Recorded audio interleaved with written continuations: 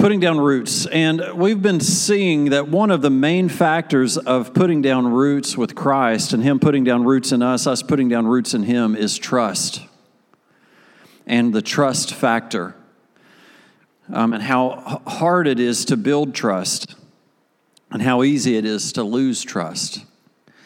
And God is wanting to build trust between you and Him. And one of His names, one of His characteristics is God is trustworthy. And you may not know God being trustworthy, but He wants to prove Himself trustworthy. He wants to prove Himself to be faithful to you. And the only way for true trust to happen is through intimacy and through dependence. You genuinely learning to depend on God. And when you do depend on Him, that He's trustworthy, that what He says He does. The unfortunate thing is that we've grown up in households that might not be very trustworthy. And so many times we allow those filters to be filtered all the way up to God, and we just assume because our dad wasn't trustworthy or our mom wasn't trustworthy or our stepmom or our adopted parents or our foster parents or whatever weren't trustworthy, then God isn't trustworthy. And God wants to break that tradition in you because He is trustworthy. And the weight of what God, the journey of trust is a two-way street. And as we build roots, as God builds roots in our lives, He also entrusts us with certain assignments and gifts and opportunities and resources. And what's neat about what Carl was saying about how our veterans have served us, God works through stewardship. That as He begins to give us abilities and gifts, that He lets us kind of loose to go walk in those, and He begins to build trust that He is with us as we begin to serve and as we begin to follow what God has called us to do. But what happens is when God calls us to a role, calls us to a thing, and sometimes I don't want to say it's vague because I don't believe it's vague in God's eyes, but sometimes we get gifted in something and it makes us go out and try stuff. And when we try those things, we wind up with things that make us uncomfortable. We get pressure put on us to produce, to do the right thing, to be good at what we're doing. And it leads us into uncomfortable situations. Have you ever felt like the Lord had gifted you or kind of put you in a position and it made you incredibly uncomfortable? I'm going to say something funny, and I hope I don't offend you, Carl, but when I asked you to speak yesterday, he turned red-faced, and he's like, and I'm like, Carl, you're the biggest personality, the biggest talker I know. He's like, I know, but I just am not comfortable getting up in front of everybody. But that's the gift that God's put in Carl, is to talk. I love to talk to him. He's a great talker. He's a great listener. But God gifts us sometimes, and we get asked to do things because of that gift that makes us incredibly uncomfortable. It's pressure. And you did an awesome job, by the way. It couldn't have been done any better than what you did. But I want you to know sometimes we have pressure on us, and there's two different kinds of pressure in this world. Pressure that's from God and pressure that's not. There's two different kinds of pressure. Pressure that's coming from God and pressure that's not coming from God. And you can recognize them in which direction they're pushing you. God is always going to be inviting and nudging and challenging you to step into greater faith. And listen to me, into greater rest. Everybody say rest. Rest. I can tell you, in my old age, you may say I'm not that old. Well, in my old age, I don't sleep like I used to. I hate it. One of God's promises is that I have good rest. I woke up this morning at 4:30, couldn't go back to sleep. Y'all may say, oh my gosh, you slept till 4:30? Way to go, that was awesome. No. Rest. I need godly rest. However, the enemy is trying to push you not into peace and into rest, but into fear. And what I want to call ungodly striving. and trying to make things happen in your own timing and through your own wisdom rather than God's, I want you to know that faith is found in rest. Faith is found in rest. And the enemy will do anything to get you to buy into his pressure and to be taken out of rest. Learning to resist pressure that is not from God is key to faithful stewardship. And if we look in Mark chapter 4, it's one of the best pictures of faith and of rest. And it's Jesus sleeping in the bottom of a boat while a storm is going on. I think you know the story, but if you don't, great. I'm going to teach you something new today. It says, on the same day, when evening had come, he said to them, let's cross over to the other side. Now, when they had left the multitude, they took him along in the boat as he was, and other little boats were also along with him. Can y'all forward this for me? Liz, can you do that? Can you just click to the next one? And a great windstorm arose, and the waves beat in the boat, and it was already, so that it was already filling. Do you get that? The boat was taken on water, right? But he was in the stern asleep on a pillow, and they awoke him and said, Teacher, I love this phrase. Do you not care that we're perishing? Now, doesn't that also include Jesus? He's on the same boat, right? So if the people on deck are going to die, Jesus is going to die, right? Do you not care that we are perishing? And then he arose, rebuked the wind, and he said to the sea, Peace, be still. And the wind ceased, and there was great calm. But he said to them, Why are you so fearful? How is it that you have no faith? You know, we don't get the details of what the disciples were doing before they woke up Jesus. But seeing that Jesus said that they were fearful, we can guess that it was pretty chaotic on deck. And you know what? These are seasoned fishermen. They've been through storms before, right? This isn't their first rodeo. They've been caught in a bunch of storms. But I believe they were panicking. And I believe they were throwing up their best prayers they could ever throw up. God, if you'll just get me through this one, I will never fill in the blank. You've all prayed them before. They were having those kind of moments. But Jesus, on the other hand, was peacefully asleep. And then he woke up and calmed the storm. And both of these are expressions of faith and rest. As followers of Jesus, this is what we need to be able to do. We need to be able to sleep during the storm, and we need to be able to calm the storm. Jesus says, these things you will do and more. Speaking on the miracles that he performed, he said it before he left. He spoke over us, followers of Christ, that we would do the things that he did. I believe that we have authority over the storms in our life, not based on me and not based on my past and not based on anything I've done, but based on what's in me. The Spirit of the sovereign God is in me. If you have received Christ as your Lord and Savior, you have received the Spirit of God. In doing so, you have been given authority over the storms of your life. They don't have authority over you. However, we can let them have authority.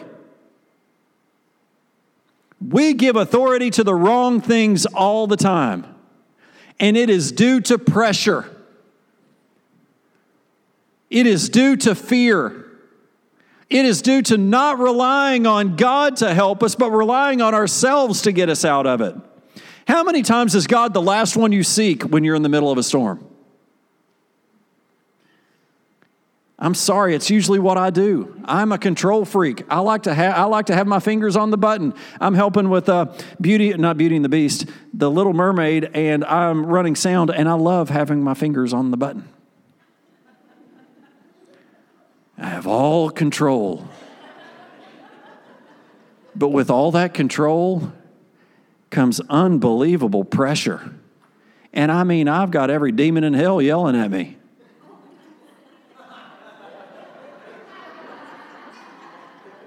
I am not kidding. I'm not saying it's people.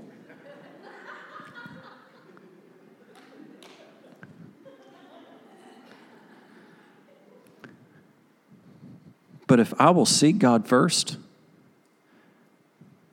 my storm situation goes differently.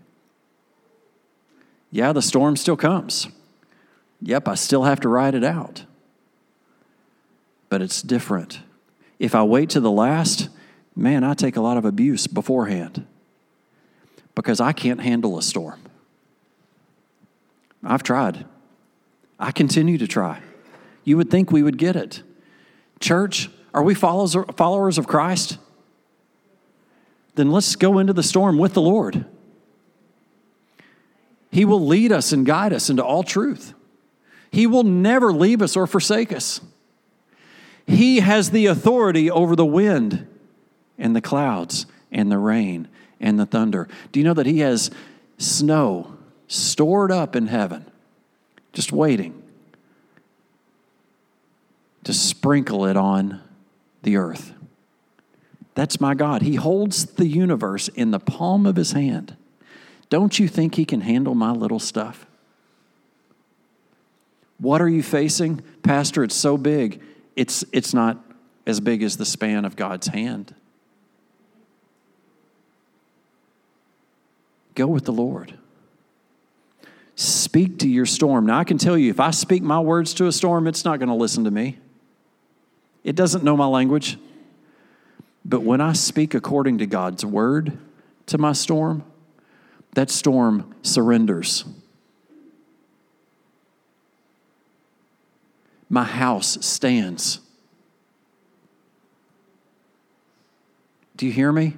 My house stands when I speak according to God's word.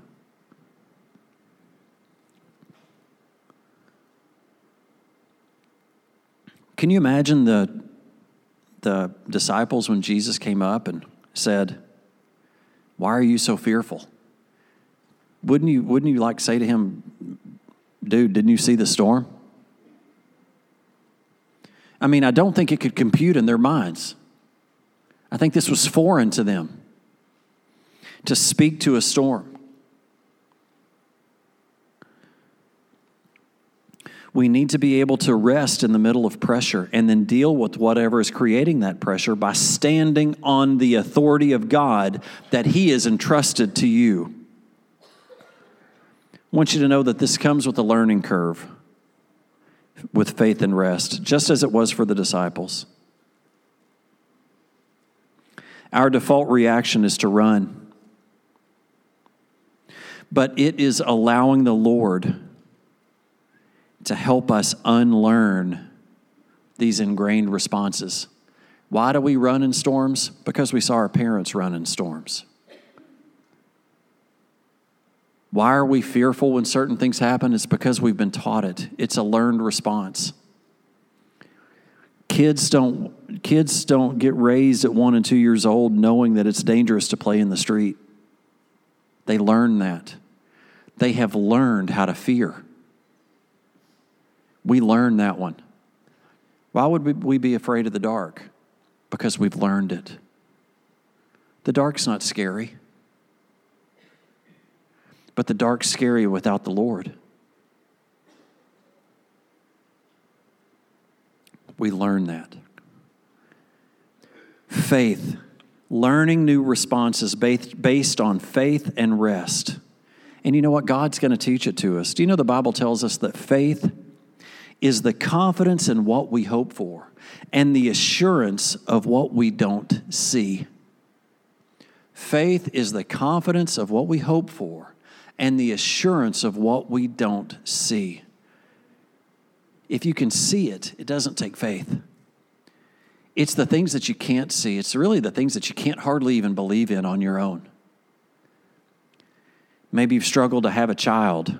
Maybe you've struggled with your health. Maybe you've struggled with job. Maybe you've struggled with your personality. Maybe you've struggled with your own self-confidence. Maybe you've struggled with just being in some very difficult situations and you see no way out.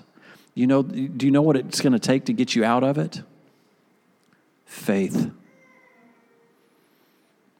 It's learning to believe even though you can't see it. It is walking according to that belief, even though you can't get your mind to get wrapped around the fact that it can be done. That's that stepping off that cliff into the spirit realm and not in the world realm. Because the world's going to tell you, you're going to splat, when the Spirit of God tells you, I'm with you. Go ahead and walk. Go ahead and walk.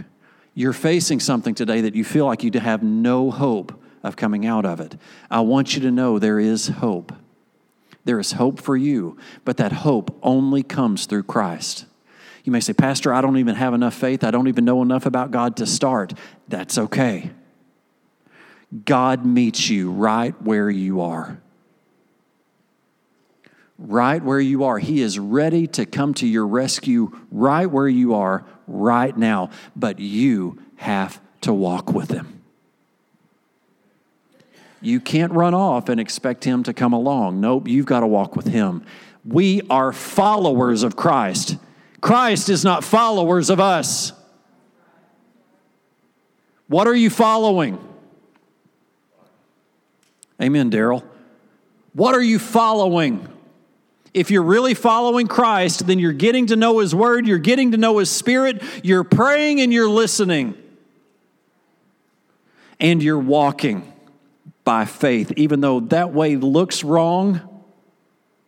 God, I think this way's better, but He's saying no. You can kind of feel a nudging saying no, walk this way, but I really feel more comfortable this way. You know what God would say? Okay, then go that way. But my way's this way. Following Christ goes this way. I know it doesn't look perfect. I know it doesn't look right. But I'm not leading you according to the world. I'm leading you according to the Spirit. There's a lot of ways that look right to a man, but they lead to death. What are you following? As we begin to look at how to have faith and rest, I'm going to give you one step today. We've got to put our hope in God's promise to build our house.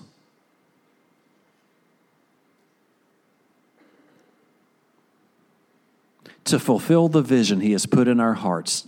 And you know what that vision is? It's to bear fruit. And not only just to bear fruit, but to bear a lot of fruit. And not only just to bear a lot of fruit, but to bear fruit that lasts.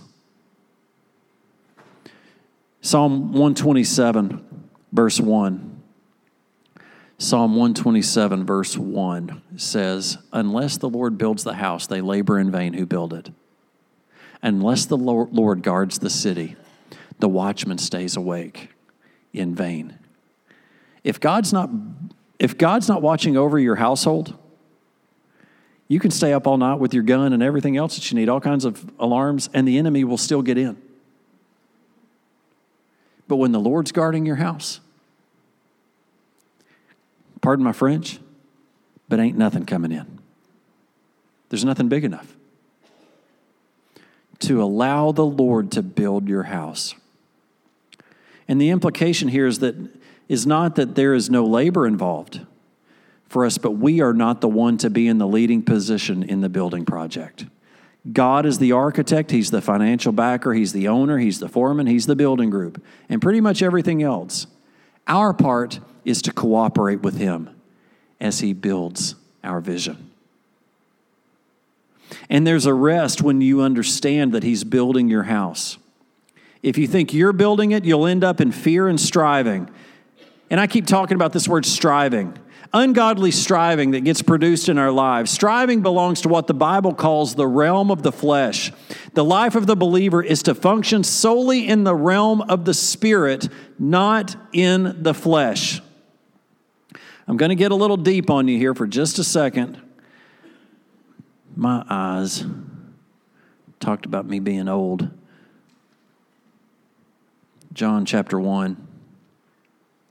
But as many received Him, to them He gave the right to become children of God, to those who believe in His name. Can you go to the next one? Colin, can you help me out? who were born not of blood or of the will of flesh, nor of the will of man, but of God.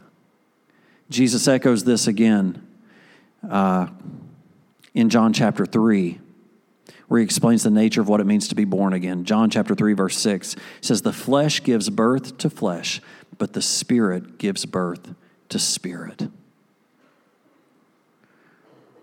Paul confronts the Galatians about how they have succumbed to the pressure of teachers who, in order to be righteous, they've got to observe the Jewish religious laws in addition to putting their faith in Christ. The apostle tells them that they've been trying to add works of the flesh to the works in the Spirit, and he gets in their faces about it. In Galatians 3, chapter 3, he says, "Are you so foolish? Having begun in the Spirit, that you are now being made perfect by the flesh?" The Message says it this way in Galatians chapter 3, verse 2. "How did your new life begin? Was it by working your heads off to please God, or was it by responding to God's message to you? Are you going to continue in this craziness? For only crazy people would think they could complete their own efforts by what was begun by God. If you weren't smart enough or strong enough to begin it, how do you suppose you could perfect it?" Do you see what happens? We come up and we get saved and we're on fire for God. And then we leave God at the altar and we try to continue to live our life thinking that God is with us. But what's happened is we've all of a sudden come up, given our hearts to Jesus. It's real. You've really done it, but you've taken the lead again. And you've left God in the cart behind. And you get in the middle of a hole and wonder, "God, why'd you lead me here?" And he's like, "Hey, by the way, I don't know if you noticed, but I'm in the back. I'm not in the lead. Put me in the lead. You won't wind up there." But when you wind up in a hole that doesn't measure up with God's word, look who's leading. Scripture says you're the head and not the tail. You're above and not beneath. You're blessed in the city and blessed in the country. The things that you put your hands to will be blessed. Well, that's not me, Pastor Paul. Okay, who's in the lead? If your life isn't lining up with God's word, God hasn't missed it. The light bulb has to turn on in your spirit, in your heart, to realize God's not in the lead. You are not following Christ. I'm sorry, that's hard. I'm not sorry. Forgive me for saying that. I'm not sorry. I'm not ashamed of the gospel of Christ. Get him out front. The only place you deserve to be is behind him. You don't deserve to be in front of him. No one does. Get out front. I'm sorry, get God out front.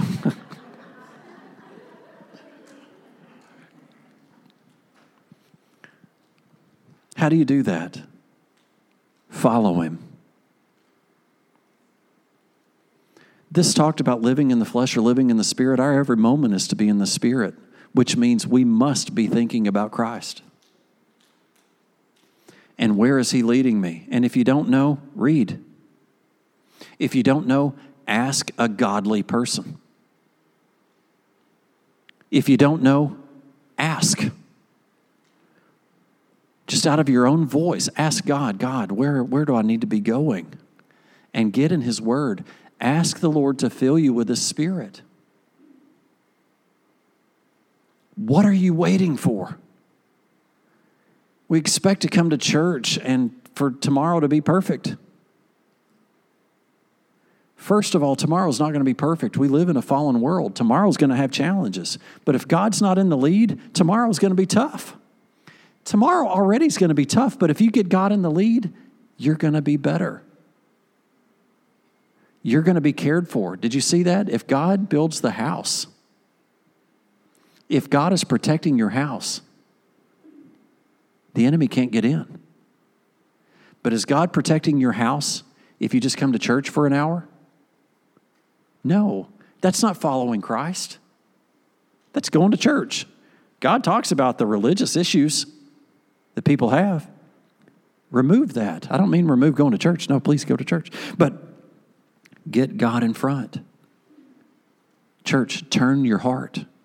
Get in the Word. Get plugged in. Get around godly people. I had a lunch this week with 2 guys that were just about filling me full of the Spirit of God, of godly wisdom, and of support and encouragement. I'm telling you what, that'll change your direction. I must have people like that in my life. Because on my own, I wind up in hell. On your own, you're going to wind up in hell. That's not God's plan for you. God's plan for you is good. Stand up with me and let's pray together.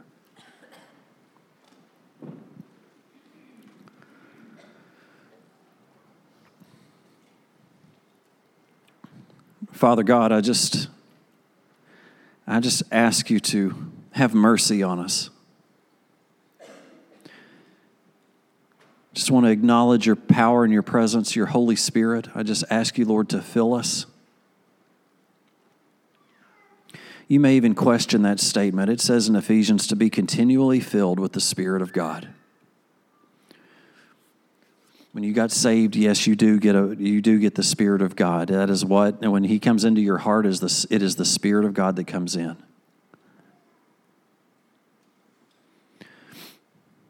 But we just ask you this morning, Lord, that we just be continuously filled with your Spirit, your power and your presence. God, you sent us a comforter because you knew that things would be uncomfortable in our walk with you. That you stretch us and you lead us and you guide us into areas that we don't feel worthy. Holy Spirit, I just ask you to come. You may be here today and you may have never made that first-time decision. It says in God's word that if you will just call upon the name of the Lord, you'll be saved. You're not here today by chance. It's not coincidence. The Lord has led you here today out of mercy and out of grace. He knew just who you are. He knows just what you've done. And He is ready with His arms open wide to receive you. But you've got to call on Him. You've got to call on Him. Church, you've been walking a hard road that does not look like peace and rest. Would you put the Lord first? Get Him out front. Follow Him. Watch what He can do. Look what the Lord has done. I want you to know that song that we sang this morning as we're still praying, that song we sang this morning is my testimony. He healed my body. He touched my mind. He saved me just in time. Oh, I'm going to praise His name. Each day is just the same. Come on and praise Him. Look what the Lord has done. You may not have that history. You may not have that. Well, I want you to know today is a new day. As Elizabeth said, that word is for you. Listen, church, the Lord says, I have a new thing for you. I am going to make the old new. We are going to let the past be in the past. The Lord is going to forgive you of your sin. His future for you is a hope. He has a hope. The plan of God for your life is a hope and a future. And it's a future to prosper you. But God must be out front. Will you put Him out front? Lord God, I just pray for a great week. I just plead the blood of Jesus over us today, Lord, that you would just cleanse us, that you would just protect us. Just ask you, Lord, that we would be repentive and ask of forgiveness of our sins as we've collected some dirt this week. Forgive us and cleanse us. Lord, help us to forgive one another and not carry around unforgiveness. But Lord, I ask you to bless us. Let doors open this week that have remained closed. Let jobs come available. Lord, I just pray over finances. I pray over health. I pray against bad negative reports over our health, and I just pray healing in Jesus' name. Lord, I take command and authority over the things that are trying to take us down. And Lord, I just say, peace be still. Thank you, Lord. Let us walk in faith and in rest. In Jesus' name. And everybody said, Amen. God bless you. Have a great week. Wednesday night meal this Wednesday, 6 o'clock. Come out.